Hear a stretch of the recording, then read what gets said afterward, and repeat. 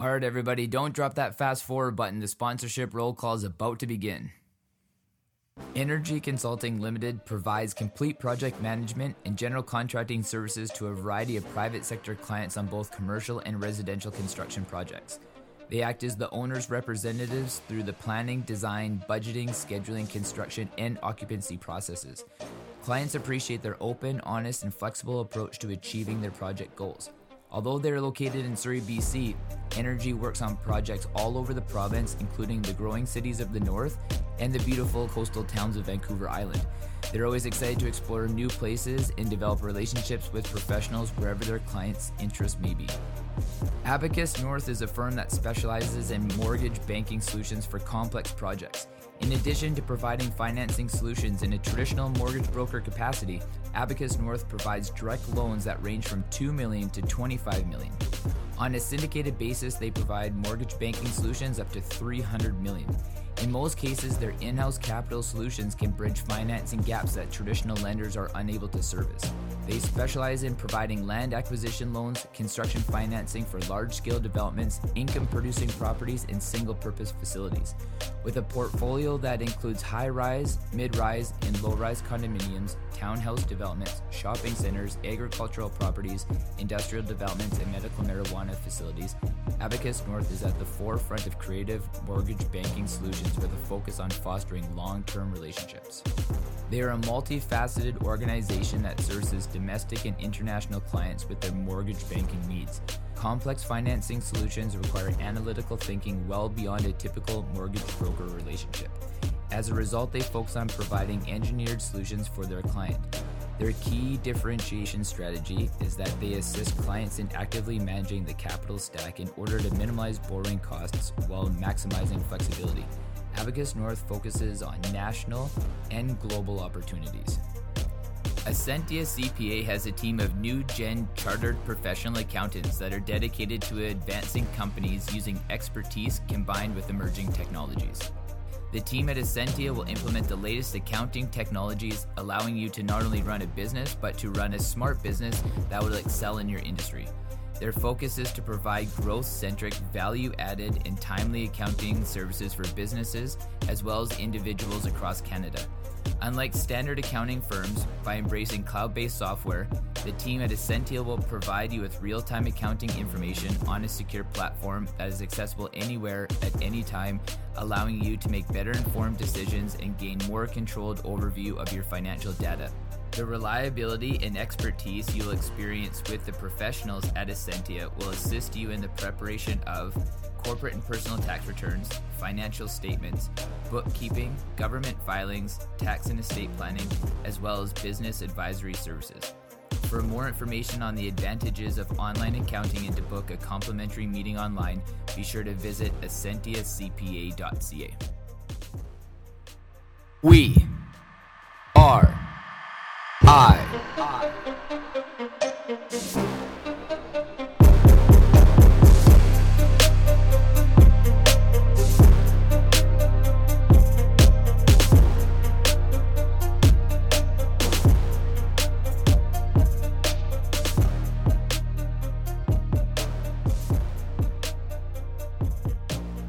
Good morning, everybody. So, voice is probably going to be a little groggy this morning, 6:14 a.m., but, that's all right. That is all right, because I got some things on my mind that I want to be able to get off. And, this is a subject that reoccurs in my mind and reoccurs in my life, quite often. And, I don't know if it does in yours, too. But I thought it'd be worth talking about because I kind of see some underlying themes happen quite regularly in other people's lives that are around me and just people that I talk to all the time. And, what this is all about kind of comes down to is when our intent doesn't meet the result. So what I mean by that is, say I set out and I'm driving down the road and, I see somebody and, I'm like, okay, well, like the next place this person could be going is 10 miles away and, obviously that's going to be a long walk and, I'm going to do good. I'm going to be a good Samaritan. This is going to be my good deed for the day and, I'm going to help this person out. So I pull up beside them and say like, hey, excuse me, would you like a ride? And they look at you or look at me and say, what? Why would you offer me a ride? I want to walk. And you're like, oh, okay. Sorry, I didn't mean to offend you, didn't mean to, you know, I was just trying to do good like that. I thought that you would want to ride. Well, why would you assume that I'd want to ride just because I'm walking? So that kind of narrative, it kind of plays out, in one version or one, way, shape, or form, and, kind of all of our lives, like where we mean to do good, but that's where we inject our own feelings, our own thoughts, and our own processes behind, like what drives us. Now, we get to this kind of apex of this style of thinking and this kind of thought is like, well, then do we choose to do nothing? Well, doing nothing really isn't the most righteous avenue to be able to take either, because we have, a world of people who are not willing to be able to even offer anything to a fellow human being of any regard because of the potential room for miscommunication. So, like, where's the happy balance? Where's the happy balance of, the potential repercussions of wanting to be able to do good, authentically coming from a good place, but also at the same time willingly throwing yourself kind of in the proverbial fire? Now, obviously, this has a lot to do with, both people's way of interpreting the interpretation, of this process.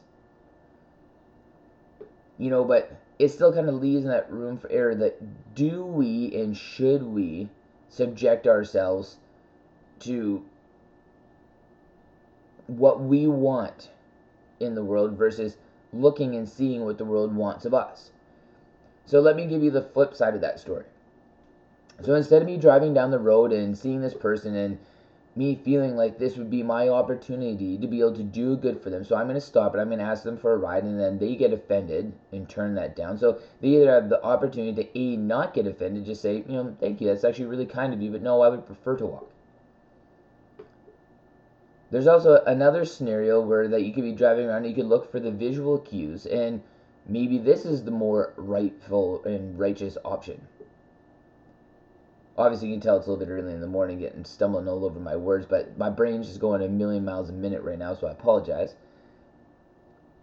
But what I was about to say is that another option about being perceptive and looking at what the world wants from us versus us injecting how we want the world to be.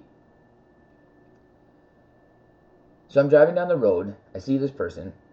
It's about 10 miles away to the next possible place this person could go.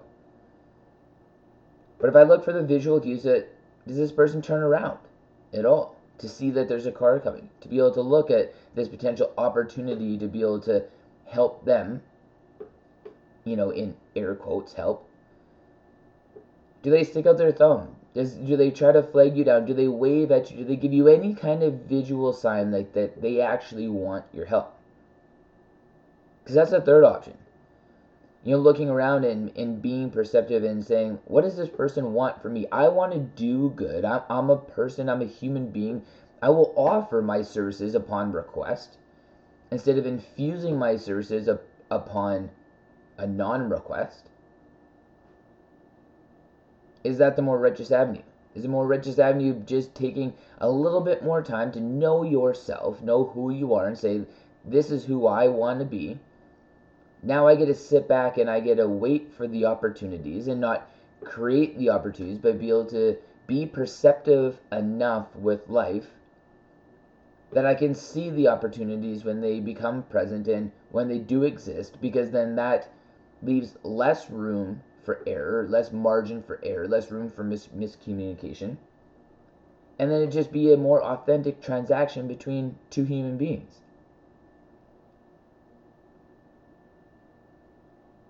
So like when we sit back and we look at all the options in this scenario, obviously the fourth option is the worst. Drive by and not care about this person being there, this other human being. Or maybe even like worst of all, driving past this human being and speeding up or driving a little bit too close instead of slowing down and pulling over to the side a little bit as you pass. But we're really just talking about wanting to be able to come from a good place. waiting for those visual cues, those visual responses, and being present enough in the moment, being present enough today. And in that second, when that transaction exists, to be able to be perceptive enough to be able to understand what your role is in that narrative. Because you've taken the time out to not only A, understand yourself, but B, interpret the world through a lens that is not yours. And a lot of this foundation also comes back to the point where we want to continually defend why our position is the best. And something that I have to quite regularly do in my life is recede back to a position where I need to understand that my opinion is not the only opinion or the best opinion. And that if I do get into that situation where I hurt somebody, I need to be able to look back and say, I could try to be able to justify this until the day that I die. Or I could find the more common ground and realize that this has absolutely nothing to do with me. Because as long as I was coming from a good place, that's all that really matters. But this is a window and an opportunity for me to be able to understand my fellow species. And find the common ground of that. If my true intent was just to do good, if my true intent was just to be able to authentically do good and be good, then the only bridge that I need to be able to gap is just the understanding with another human being. Taking that time out to be able to reflect back and not arm a position of defense, and to be able to arm a position of just humanity. Because not everybody perceives the world that I do, not everybody perceives the world that you do. And more likely than not, those two worlds will continually collide, and as they should. But how we handle that collision is absolutely critical to how the entire rest of our day, the entire rest of our week, the entire rest of our month, the entire rest of our life is going to be. So waiting for the visual cues, waiting for life to guide, the intuition, the understanding. So when I look at my life today and I look at how my life is going to operate today, tomorrow, and every day for the rest of my life, it's the fine-tuning of just trying to be able to understand, what it is that the world really wants from me, knowing what I'm willing to be able to give the world.